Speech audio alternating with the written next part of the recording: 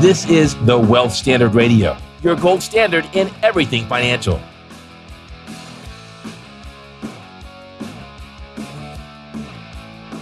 Hey everyone, welcome to the Wealth Standard Radio. This is Patrick Donohoe, and I don't get overly excited for podcasts. Actually, I kind of do, but today I am definitely more excited than normal because of the guest that we have. His name is Matt Kerkhoff. He's the Chief Investment Strategist at Model Investing, and we are going to be talking about NERP 2. We already did NERP 1 a couple weeks ago. We're going to do NERP 2.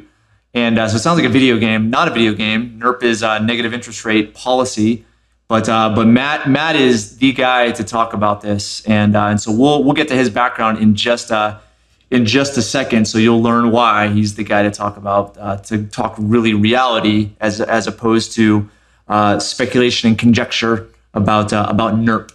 But before I introduce him again, I'm going to introduce you some Paradigm Life resources that we mention every time. Our new e-learning program is up on our website, paradigmlife.net. We'll put some links in the show notes. And we also have a new real estate investing section in there, and also a special section for clients. And so if you have some time and you want to educate yourself, great place to do so. And also, we started a private Facebook page just for clients. So those of you who have done business with Paradigm Life, email us at clients@paradigmlife.net, and we'll get you access to that private community. A lot of cool exchange and collaboration going on, and it's a great way to ask questions and to also, you too, collaborate with like-minded people. Okay, so Matt, what's going on, man? How you doing? Pretty good, Patrick. How about you? It's good to be with you. I know, same here. I love talking with you. You're a smart guy. But let me give our audience kind of your background. So first, you really started in. You have a degree in the business side of things, and have a background in data analytics and statistical modeling. But you had an awesome opportunity to learn from one of the best financial writers in the business, Richard Russell, who passed away last year. But he, currently the Dow Theory Letter, which he started, is correct me if I'm wrong, the longest running financial publication in that's there today. Correct? Yeah, you're correct, and still going strong even without Mr. Russell. It's been a kind of a tumultuous last year or so, but you're right. I was very blessed. I sort of have the classical, business school training, but a lot of that doesn't necessarily apply to the financial markets. And so Richard was a blessing in that his focus was actually just watching and studying the markets for the last 60 years, and over that time he'd seen a lot of changes, and he was able to distill a lot of that information very succinctly, and I was able to learn a lot from his rich history. So yeah, that was sort of one of the key kind of turning points in my career. Yeah, and looking at the idea of mentorship and learning from those who have walked the walk, there's nobody better, especially in that business. And you kind of took the reins and have a lot that you've written about over the last several years, and that caught the attention of Robert Kiyosaki. You've been on his radio program a number of times, most often with Andy Tanner, really talking about what's going on in markets and strategies, theories, and so forth. What's your experience? What's your experience been like on Rich Dad Radio? Those guys are a lot of fun. We tend to see things quite differently. And it's entertaining because I think I get brought on the show because of my somewhat unique perspective, which really isn't that unique at all. I feel like their perspectives are often the ones that are kind of further away from the norm. But it always makes some really interesting conversation. And Andy and Robert are both brilliant guys, and they always have a ton to add to the conversation.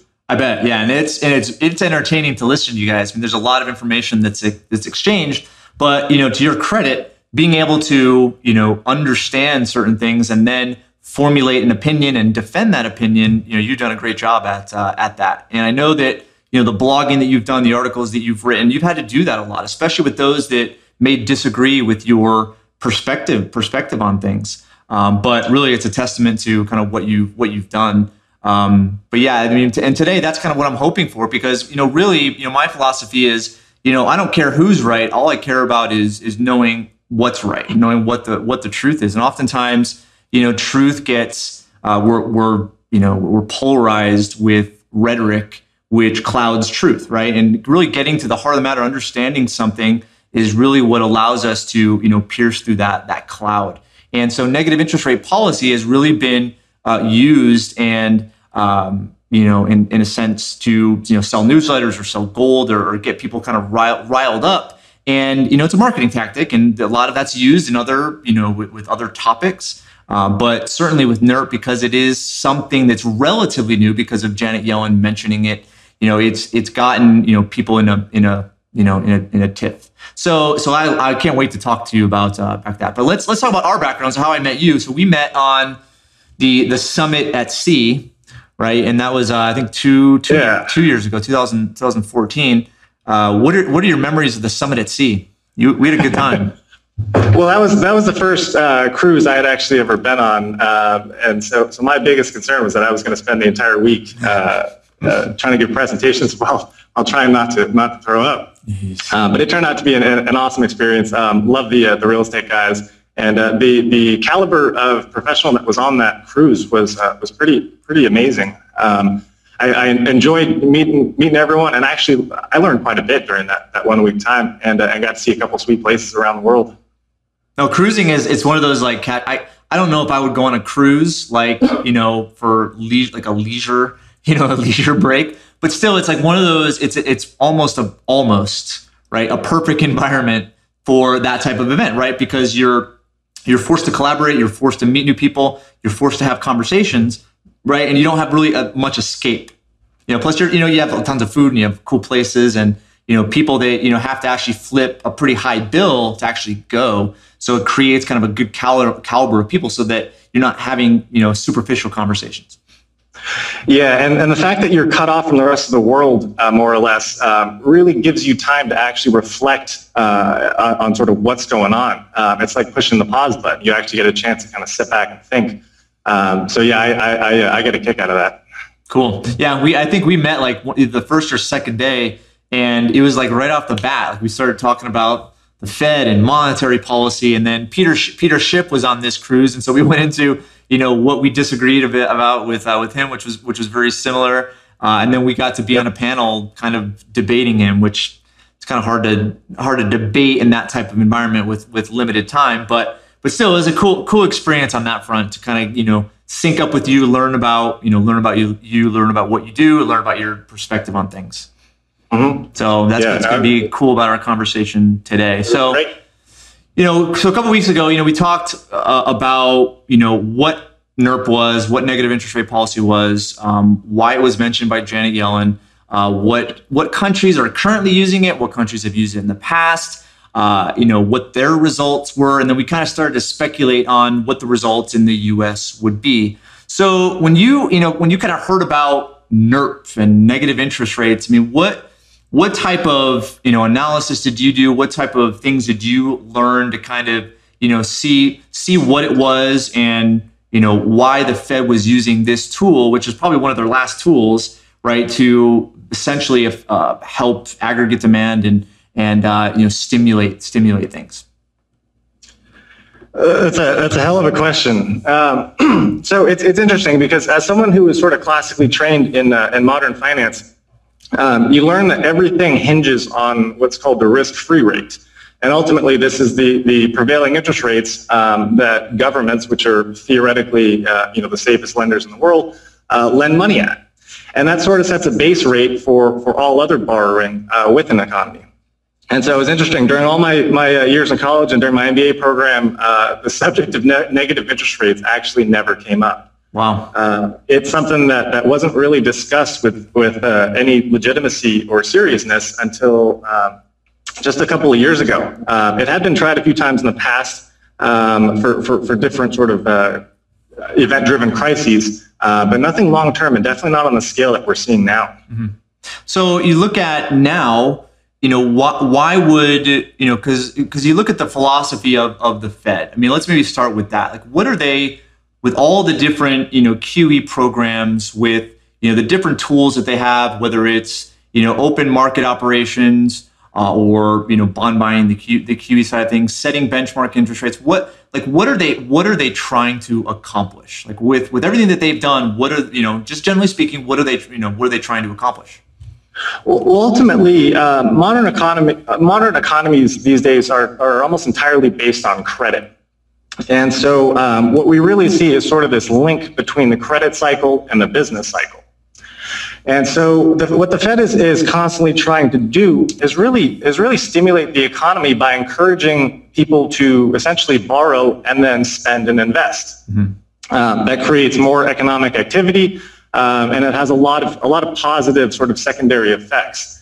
And so what we've seen over the last 3 decades or so is that the Federal Reserve, their primary mechanism for sort of juicing the economy, if you will, is to lower interest rates. Mm-hmm.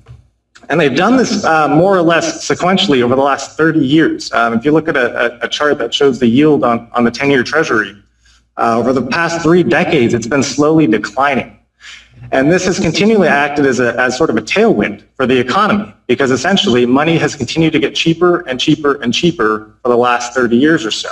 And now we find ourselves in this interesting environment where interest rates, at least at the short end of the yield curve, hit zero in countries pretty much all around the world.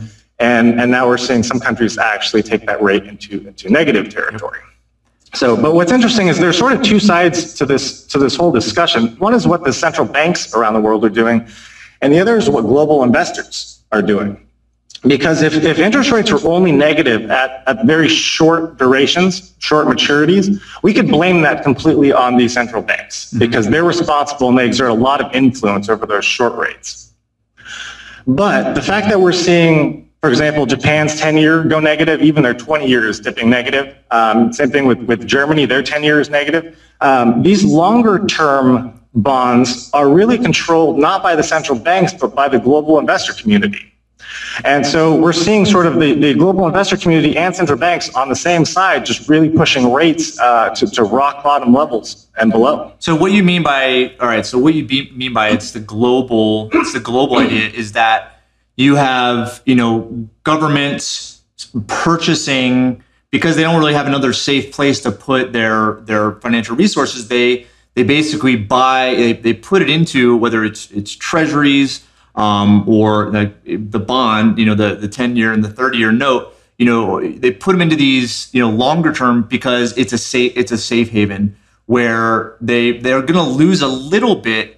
Okay, but it's worth losing some to have a safe place to have the money where you're not going to lose more. Is that what you mean by that? Yeah, you're correct. What's happening is that global investors around the world are recognizing that the prospects for growth, some asset class that they can put their money and experience a relatively safe risk to reward trade-off, those areas have evaporated. Yeah. And so when you see a global financial environment that looks, risky at best, you're right. A lot of these bigger institutional investors are saying, hey, look, I'm just going to lock in a small loss, because at least it's a small loss. Mm-hmm. They're essentially telling you that they're happier taking that small loss than risking their money for a possible big loss somewhere else. Yep. And that's kind of, again, it's counterintuitive to what these central banks really want, because they want people to invest. They want people to start businesses, invest in infrastructure, improve warehouses, improve factories, but they're not doing it, right? So now you have, people that are just like, I'm going to take a loss, but I'm not going to invest because of what? Why aren't they investing? At the end of the day, it just comes down to there are not that many lucrative places to put your money anymore. And one of the sort of the key things that underpins this is confidence. Lending takes 2 parties. You have to have an institution that's willing to lend, and you have to have a borrower, either an individual or a company, that wants money because they believe they can use that money productively to generate value. And so if either one of those parties loses, I'm just going to call it confidence, in their ability to either make a loan and have it repaid, or to take a loan and use it productively to earn additional money, if either of those scenarios don't exist, then you see this lackluster lending environment which is what we're seeing. Even though money is essentially free, even though borrowers are in many places being actually paid to take money, they don't really care to in a lot of cases. So it's this conundrum, right? Of it's the monetary policy around the world, which for all intents and purposes is very similar. Is trying to influence behavior to do something, but it's not working, right? So looking at the negative interest rate side of things, that's where people just want to keep liquidity, keep their money safe, even if it incurs a loss. So looking at Janet Yellen's comment, I mean they're again still trying to effectively create more demand, because more demand is basically you invest and you create products and people spend, and then the velocity side of things takes money and it goes from one hand to the other to the other to the other, but it's not happening. Volatility is really low. So she mentions if we have to go to negative interest rate policy, we will do that. So in a sense, what am I missing, right? Because I say, well, you've tried it with low interest rates. Going negative, is it really going to suddenly flip the light switch on and say, all right, man, it's negative. I am going to go out and invest money. Or am I missing something? Because logically, that's kind of what I come to the conclusion of. No, you're dead on, and that's the conclusion that a lot of people are coming to. When you consider that, let's take, for example, the last two recessions that we had. During those two periods, in order to sort of stave off the longer lasting effects of those recessions, the central bank in the U.S. dropped interest rates by over 5 percentage points both times. I believe it was 5.1% back in the dot-com collapse and 5.2% just recently. Mm-hmm. Those are big moves. And admittedly, we dealt with the financial crisis was perhaps the biggest catastrophe we've seen in many decades. So it was absolutely warranted. But it makes you wonder now. We're sitting with interest rates roughly a quarter of a point. Even if they were to go into negative territory, we don't have that much room to go because at some point interest rates. So far, we've seen them go moderately negative. No one has sort of had the guts to push them deeply negative. And part of the reason is because there are concerns that people will start to do things such as hoarding cash. Yep. You might actually get the reverse effect because people are going to start pulling their money out of banking institutions, at least the smaller individuals, and stuff it under a mattress, as opposed to paying the bank to continue to hold it for them. Yep. And that's the confidence issue, right? That is the confidence issue, exactly. And so you're right. Even if we are willing to go to negative interest rates, it's not like that adds a huge buffer. But the reason I think that the Fed is starting to prepare or at least discuss the possibility is because it's all about perception. If the central bank does need to go into negative rate territory, they don't want that by itself to indicate to the markets that everything is lost and that this is, absolutely we're blazing a trail that we've never considered before. So in a sense, they're sort of preparing the markets, I believe. So do you think markets are priced right now for negative interest rates? That's a good question. Because typically markets are priced in advance, right? So if there's, this announcement that, the Fed's going to do this or this is going to happen here or whatever, I mean, if there is a drop or a big gain, it means that the market hadn't priced it, right? So do you? What are your thoughts on the market being priced for negative interest rates? I wouldn't say the market as a whole is priced for a certainty of negative interest rates. I would say some people probably are positioned that way, and some people are probably hedging for that type of scenario. But at least in the U.S., I don't think we are on the precipice of negative rates quite yet. Okay. And the primary reason I'll point to is what we're seeing with inflation figures. Inflation is by no means robust. Your headline inflation figures are running right around 1%. But core inflation levels, which exclude food and energy, are designed to be less volatile measures of inflation, are actually rising. The core CPI has been over 2% for, I believe, the last 6 or 7 months. And we're seeing a distinct upward trend in actually all the measures of inflation. So they're still low and muted, and we obviously have a lot of headwinds and a lot of global uncertainty there that could keep inflation suppressed. And if that's the case, then we'll probably see more people prepare for a negative interest rate environment here in the U.S. But for every person that's preparing for negative interest rates, I think there are still people out there who believe that inflation is actually going to show itself. And if inflation does show itself, then we're actually going to see the long end of the yield curve actually move up slightly. Okay. It's going to be it's actually going to be a little bit of a favorable development. But the bad side is that it's probably going to end up with lower bond prices and then consequently lower stock prices if we do see that scenario. So all right. So looking at those scenarios. So, if you look at the Fed, they want inflation, right? They're trying to create growth, right? They're like, kryptonite is deflation, right? They don't want prices going down, right? You're right. We are a debt-ridden society, and every time we borrow, we're basically pulling forward future consumption. And so the way that we sort of alleviate this is we inflate away our debts. That way we can have our cake and eat it too. We can keep the cycle going. Mm-hmm. So yes, the Fed and all these central banks around the world, everything that they're doing is really geared primarily towards stoking inflation. We need to inflate away some of the debt that we find ourselves with, and that will allow us to continue this credit expansion process and keep the economy. Yeah, but at the same time, isn't it somewhat contradicting? Well, it is a contradiction because if you look at like right now, with the debt that we carry, we're still we're deficit spending, $1 trillion a year. So it's like, it makes sense if we were, net zero as far as spending is concerned, but, and because they would, inflation would cause the current debt to be cheaper, but yet we still keep going into debt, right? So isn't that kind of a contradiction to, the notion of them wanting to continue to have prices rise? It's a complete contradiction. Economies grow through basically an expansion of credit, but that credit actually acts in sort of a deflationary way. It puts a crimp on future productivity because we have to pay back, we have to service all that debt. So inflation sort of becomes the other component to that process where we're going, okay, we're constantly expanding our debt, but once we've accumulated and acquired that debt, we sort of inflate its real value away.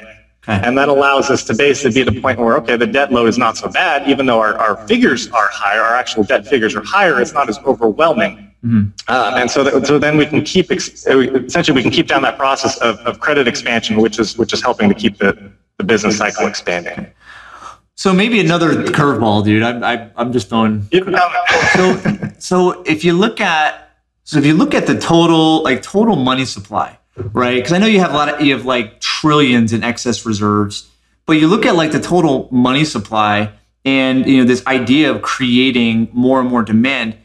Does there come a point where there's just not enough stuff because stuff is what creates inflation, right? You have to buy things that can be their prices have to be measured. So does it come a point where you have not enough stuff to buy? Right, so that people are just not buying things, or you have kind of the technology that is continually trying to kind of suppress. Well, it is suppressing prices. It is. Right? So you have all these different pressures out there, and I guess what I'm trying to lead at is, because I would assume that all these guys are smarter than me, right? And they see like that. Oh yeah, that we're doing something that isn't going to work. But I just don't get it. I don't get like what's their logic behind doing what they're doing, because I just can't see a positive end game. So first off, don't sell yourself short. A lot of these so-called professional money managers and professional investors, as distinguished and as brilliant as a lot of them are, they're still susceptible to groupthink and a whole host of other behavioral biases that cause us to sort of act in predictably irrational ways. And so we have this sense that other people know things that we don't. And in some cases it's true, but the fact of the matter is, markets and different things go off the rails constantly. There were, even just during the financial crisis, If more people had been aware of exactly what was going on in the excesses building in the system, perhaps that wouldn't have been quite as severe of a drop. But back to the inflation question, you're exactly right. The discussions about a money supply quickly get complicated, but if we try and keep it simple, in effect, what the central banks around the world are trying to do is increase the money supply. And if you can do that, everything else held equal, then you'll have more money representing essentially the same amount of goods and services or products, in which case the prices of those products and services will rise and we get our intended inflation. Yep. So that's the thing is, I don't know if, I would say that there's not enough, because essentially if you were to look at a bell curve, like what part of the bell curve are they targeting to spend money? Like if you look at a bell curve and you kind of put in, whether it's, the middle class, whether it's, America, whether it's Asia, whether it's South America, I mean, what is the middle of that bell curve that the Fed and monetary policy right now is trying to stimulate? Because that's where I come to the conclusion of, okay, if they're trying to stimulate like middle class, are the ones that are, effectively, getting money to some degree, and they are, whether it's from, businesses investing and paying them more, which means they get more on their paycheck, and then they go out and buy stuff. Then there's not enough stuff to buy, so it's, there's always going to be kind of a cap to inflation or to prices. So is that who they're targeting? Are they trying to target somebody else? Like what would you say is like their primary, like if we could get this demographic to spend money tomorrow by pressing this button, who would that be? Does that make sense? Yeah, it's a great question. Whole sort of other can of worms talking about kind of the wealth effect. But so ultimately, if we do want to see inflation, right, we got to have more people, more individuals, more businesses buying products and goods and services.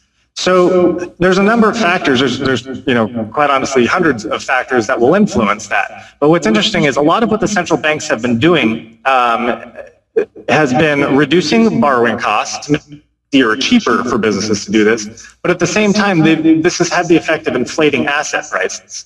And when you inflate asset prices, you tend to just make the rich a little bit richer. Most of the poor and middle class don't have a lot of assets, and but conversely, they're the ones that actually spend on goods and services. A person who is wealthy, if they have more money, they're not really going to go out and buy more food. A lot of times, they're not going to buy a higher volume products. Yeah. A lot of that money oftentimes just gets, kind of saved. Their net worths go up. Fantastic. What we've got to do is somehow find a way for the poor and middle class to get their own sort of form of stimulus, because those are the types of people where if they do get a little bit more money, that money is going to actually be able to flow back into the economy. Got it. Okay. That makes total sense. Okay. Yeah, I mean, so I guess kind of the transition as we finalize our thoughts. I mean, it's a complicated issue. And, I look at, and I'm not, we haven't had this discussion in a few years, but, I've always looked at, the Austrian business cycle. I know you have, normal, standard business cycle theory, but the Austrian business cycle theory really shows that, when there is this expansion of the money supply, when the Fed kind of comes in and tries to initiate what they're doing right now, right, it causes malinvestment, right? It causes people to, have this euphoric idea of their, I have a bunch of equity. I'm making a good amount of money. It creates this kind of, false sense of euphoria, which causes them to make bad decisions. And when they make those bad decisions, right, whether it's buying too expensive of a car or buying too expensive of a home or, spending more than they make using credit, that really starts to, cause malinvestment, bad decisions, which ultimately comes home to roost, and there's a correction that ensues. So as you've kind of looked at, okay, what's going on right now? What are some of the proposed policy changes, initiatives, and then analyze what the end game is, what's going to be the result? What are you using to make that conclusion? If that like setup and question makes sense. It does. It's the reality is that's sort of the question on everybody's mind is where does all this end? When is the final day of reckoning? I couldn't disagree with anything that you said. It's a very logical viewpoint. When you have cheap money just floating around, what it does is it lowers the bar. So if you had interest rates at 5%, anyone borrowing money would have to find a way of producing value that essentially grew in excess of 5%. And the cost of money sort of creates that floor. When you have money that's essentially free, it means anyone with, a marginally decent idea can go out there and get funding and see if it works. So there's kind of a give and take here. The first is that, yes, it's definitely going to create a lot of malinvestment. The other part that I'm less clear or definitely more uncertain about is, by setting that bar lower, does it really... What we've essentially done is said, okay, now a business that can generate, 2% growth is actually not a terrible business because money is dirt cheap. It can cover its debt costs and it can actually, provide some value. So how that fits into the entire equation, I'm a little bit less certain. But you're right. Down the road, it's almost inevitable that we're going to see, a rise in non-performing loans, and we're going to see a lot of this credit that was extended during this environment come back to sort of, bite us the same way that subprime loans did, just 7 or 8 years ago. What are you, because right now, so in this kind of, is a kind of an extension of the same question, but what are you, because right now you have like home ownership at an all-time low, right? So it's not going to be the same thing that happens, in 2008 to 2009, okay? So what are you seeing as certain signals that tell you, okay, it's starting? Because I'll give you a few examples. So last year on the Real Estate Guys cruise, I found it time and time again where you had a ton of investors that started to invest in like 2010, right? And they had never invested before, but they suddenly got into this like it's like a perfect storm, right? They got into this like, everybody was selling, everybody was going into foreclosure, everybody was, banks just wanted to get inventory off their books. So people got in and they made, they were making a killing. But then last year on the cruise specifically, and there's another instance too, but on the cruise specifically, there were people that were like, well, I just did this deal and this deal. And it was like, why did you do that? Like, that doesn't make any, like buying in California where, you had this tiny bit of equity and you had this type of rent and it was like, dude, that doesn't make it. No, I didn't say that, right? But that's what I was thinking.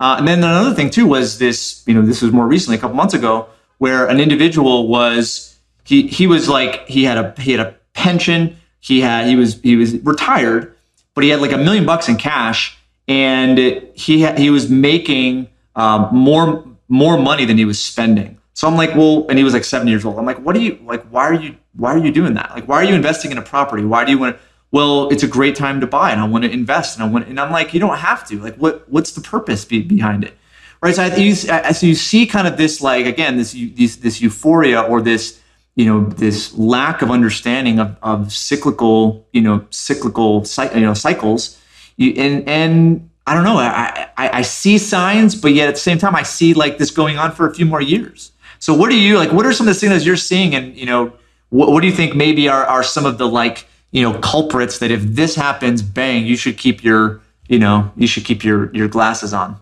Right now, I have, my gut feeling is that the party's going to keep going until there's absolutely nothing left in the tank.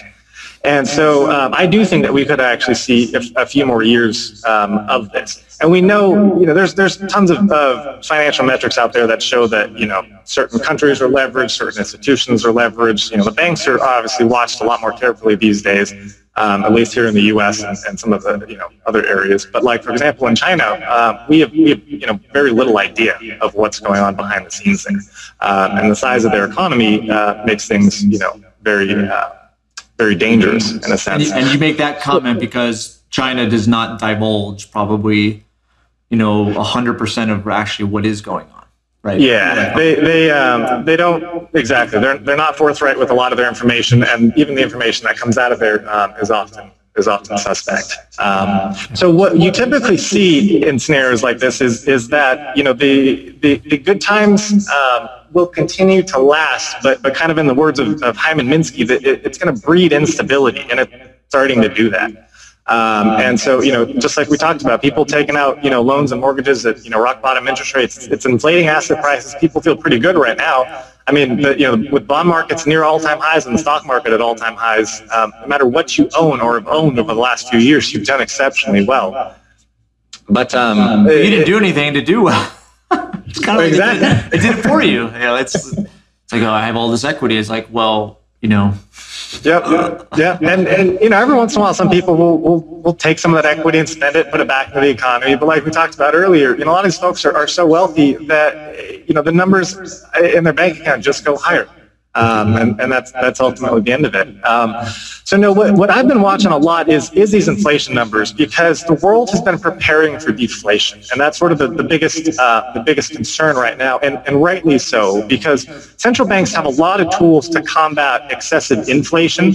As you can tell, they're at their wits' end trying to prevent deflation. Yep. So if we continue further down the deflationary path, you know, who knows, we end up in something similar to another financial crisis. Or on the other hand, if we do start to see inflation actually pick up, it's going to kind of reprice financial assets across the board. You know, bond owners are going to recognize that inflation is creeping up, and so they're going to want to charge a higher yield. So we're going to see interest rates rise. If interest rates rise, bonds are going to become much more competitive versus equities, and so we're likely to see equities pull back a little bit.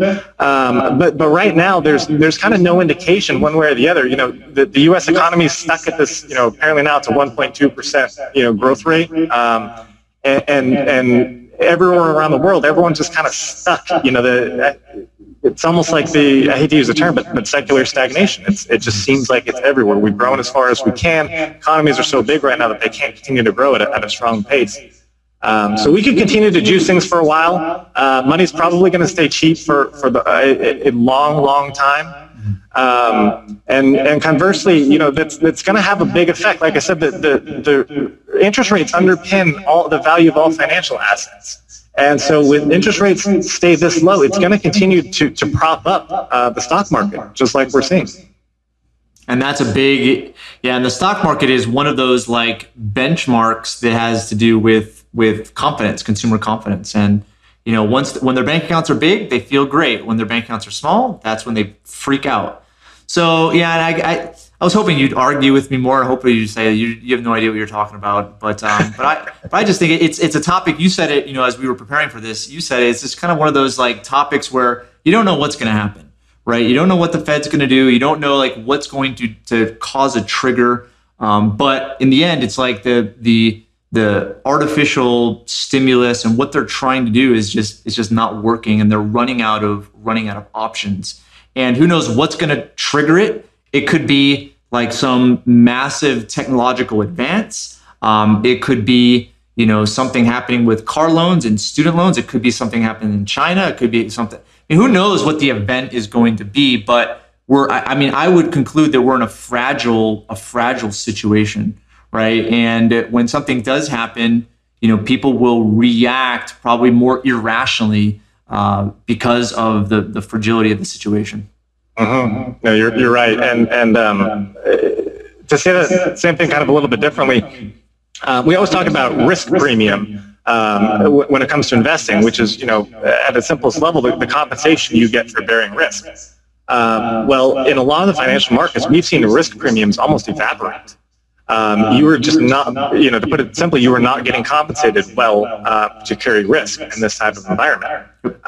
So it's, you know, I think we're going to start to see more people recognize that. But you know, these money managers who are controlling, you know, literally billions and trillions of dollars of flows, they got to put their money somewhere. You know, those guys can't take it out and stick it under a mattress. They can't put it in a savings account at J.P. Morgan. They got to find something to do with it, and so you know, it's interesting to watch what they're choosing to do with it, and the fact that they're choosing to actually invest it at negative interest rates is interesting. And this, you know, this whole world is so confounding. You know, if you think about it, this negative interest rates, what it's actually doing is Japan, for example, they're actually borrowing their way back into prosperity. They're actually making money by being a debtor. And so that's, you know, again, things are kind of turned upside down, and you sit there scratching your head and you're going, you know, well, how does this work? So you're right. There are way more questions out there right now than answers. Maybe the only certainty we can kind of agree on is that the situation, thanks to a number of factors, financial markets move so much faster these days. And when there are precarious scenarios, it just means you got to pay a lot closer attention and be a lot more agile. These folks that just have money kind of just, sit in some place safe and it's been sitting there for a long time, whether it's invested in stocks. I'd suggest you find out where your money is and what it would take to move it around. If and when we do see things start to deteriorate. Yeah, because when that time comes, there's going to be opportunities, but it could be in a location where it's not as liquid as you think. And also from a psychological standpoint, if you had money in a certain place for long enough, your sudden, wow, I should do something. It's going to be like, you kind of you waver. And so it's really it's the education side of things that says, okay, this is when you should move. This is how you're going to move. And this is, again, what the mechanics are between, money is here, money is going to go here, and then money will go here, for the different scenarios. But all right, dude. Well, NERP, maybe we'll do a NERP version 3 once Donald Trump or not Donald, whoever's elected. I'm just kidding. Do another one in 6 months, and I'm sure everything will be completely different. Probably, most likely. All right, dude. Well, why don't you give? Let's transition a second and then finish this thing off. But right now, you're working on a new project, right? You have a new site. You discovered this model that you're super stoked about and you're trying to get off the ground. Why don't you take a moment and explain that and tell our listeners how they can access more information about that? Sure. So I've been studying and watching the markets for decades now. And it's very entertaining, but it's an emotional roller coaster, and it's frankly it's difficult. A money manager who's right 6 out of 10 times is considered to be at the top of their game, top of the industry. Wow. And so you spend all this time and energy, always trying to figure out what's going on in the world and keep tabs on the latest data point out of every country and all this stuff, and it ends up overloading your brain after a while. And so what we found is, and this trend started, many years ago, but what we found is you end up sort of in these environments where your investment decisions can be assisted by a computer that is essentially running through a whole lot of that data for you. So what my team and I have done is we've gone out, we did a lot of research, and it turns out actually all we had to do was aggregate a lot of research, because over the last 40, 50 years, tons of academics and other folks out there have literally studied the stock market from almost every angle you could imagine. And they've discovered these so-called market anomalies, which are these predictable patterns in prices and asset prices that really shouldn't otherwise exist. And for a long time, the entire academic community didn't know what to make of it. They didn't know why it existed. A lot of proponents of efficient markets said, well, that really can't exist. But it does. And as we've learned more about behavioral finance and behavioral psychology in the last 5 to 10 years, we're starting to realize that these patterns exist and actually are exploitable because of the irrationalness of investors. And there's in a sense of predictability to that irrational behavior. And so the company that we just started is called Model Investing. And the idea is that we've built a series of investment models that actually go and track what's going on in the financial markets and essentially act as a decision support tool. They'll tell you where your investment should be allocated or what your investment should be in for the following month. Now notice that we're not forecasting out years, we're not forecasting out decades. This is exactly just 1 month. So we call this performance-based investing. Essentially what we're doing is we're looking out and we're saying, okay, based on the current economic landscape, what's likely to outperform during the next month? And then as we go through that month, we're going to reevaluate the scenario. And so what we've done is we've basically made these available to the public, and investors can actually follow our models exactly, or they can use the analysis that we provide to kind of create their own investment strategy. But it's a very unique way of investing that sort of capitalizes on what's considered the only lasting market anomaly, which is momentum. And it does it in a way where it's very low cost, sort of self-service. You can manage your own 401k, or you can manage your own TSP account using some of the recommendations that our models create. And we did all kinds of testing when we put these together, and I'm a confident person, but the humble side of me has to admit that these investment models have actually performed better than I have over the last 15 years or so. They foresaw things that I did not, and the beauty is those models make all their decisions objectively. They're not subject to the behavioral biases and the emotions that go hand in hand with investing. So a lot of times when I was tempted to get everything out of the market, these investment models were saying, no, now's the time to really be in the market. And the vast majority of the time, the models ended up being right. So and that's so. It was interesting. I was on vacation this past week, and I was reading a book, and one of the ideas in there, it said that if a human being knew everything about mathematics, they could look at anything and understand exactly what's going on, why it occurred, and what's going to happen in the future.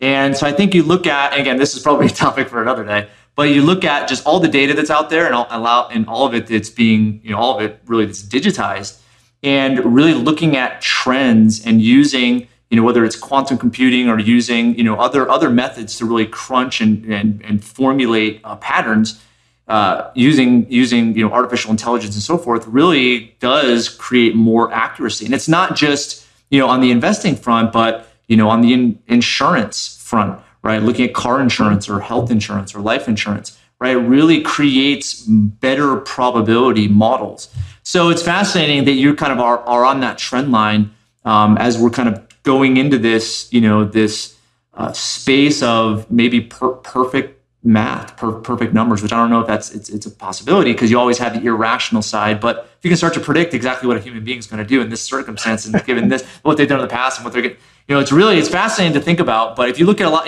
companies today like Amazon, Overstock, they use, this predictive analysis to determine like what you're going to buy, what ads you should see, what are your favorites, what are the recommendations, and then they'll pre-ship stuff to a local warehouse, because there's a probability that you're going to click on that thing and buy it, right? So you look at it, in the retail and the commerce world, e-commerce world, but the same thing applies to investing, I would assume. No, you nailed it. This whole concept, really, it just boils down to pattern recognition, right? And the more, the better that companies can essentially recognize different patterns to their, inventory or sales or whatever it might be, the more that they can optimize. And so we're seeing this in every business around the world. It's been slowly working its way into the investment business for some time now. And so it's inevitable that really moving forward, computers and sort of these advanced algorithms are going to be doing a lot more of the data crunching and analysis side of things for us. And frankly, it's more than even a team of investment analysts can do. And typically, it at the very least provides a fantastic input into the decision-making process. Well, whenever you add a human being, it adds subjectivity. I mean, it's just people right. have opinions, people have biases, they carry things, and they're of course fallible. Yeah, I'm one of those people who can admit that we're all crazy. In some way or another, we're all kind of nuts. We all act irrationally from time to time. And unfortunately, money and financial decisions tend to magnify that effect. There's a lot more on the line, and so we become more emotional. So this is just kind of a unique way for us to sort of remove the subjectivity, see what a completely objective approach to investing would actually recommend. And like I said, we're trying to help out some of these ordinary folks, the middle and lower class, who are just contributing money to a 401k, but just want to be able to have that 401k better positioned for what's ahead. Well, so tell listeners how they can learn, because I know this is this project is kind of in its infancy, but it's live. You're blogging about it, you're talking about it. People are using the service. How can people learn more? Yeah, the company itself is called Model Investing, and our website is probably the easiest and fastest way to kind of find out more about us. And the website is just modelinvesting.com. Cool. And there, what can they expect on your website? Do you guys have articles? Do you have like a trial? Do you have what are some of the services? Yeah, we offer a free 1 month trial for everyone, and we're of the position that if we're not benefiting you, we actually don't want your money. And so we offer that 3 month trial to see if we're a good fit and you like our approach and style to investing. And if you do at any point, we offer a prorated refund. So what we're really trying to do is make the service available to as many people as possible. And our price point is very low. We actually offer access to all of our investment models for less than the price of a monthly gym membership. Wow. So, most people have that membership kind of sitting off to the side. They don't really use it that often. Now for the same price, you can basically have access to cutting edge investment models that have a very, very strong track record of investing through all types of economic conditions. Some of our models actually even profited during the financial crisis because they were actually able to recognize the vastly deteriorating conditions in the early stages of that collapse, and literally moved either to cash or to bonds to ride out the storm. So we don't expect anyone to immediately embrace our investment models as as taking complete control over their retirement accounts, but it's something we want people to get a little bit more accustomed to. We want people to start watching and following, recognize that there are other solutions out there, and they can get more sort of fine-tuned guidance in terms of where their portfolio should be allocated at a given point in time. Cool. All right, dude. Well, it is. I've known about this for some time now, and I'm excited that it's finally launched. And it's fascinating. So for those of you listening, it's Matt's as smart as they come. Follow him. He blogs quite a bit. He's always posting his wisdom online. So go check him out. We'll put all the links to contact him in the show notes. But thank you for listening today. I know it's been kind of one of those topics where it's like, you could hopefully you're to this point in the podcast and haven't turned it off already, but. It's one of those topics where, it might seem cumbersome, but at the same time, it's something to pay attention to look at, what could potentially happen in the future, and when it does, how to profit from it. So, that being said, Matt, it's awesome to have you on. Thanks again for your time, and for you folks listening, we'll be on next week, and we look forward to talking to you then. Awesome. Thanks, Patrick. You've been listening to the Wealth Standard Radio Show, your gold standard in everything financial.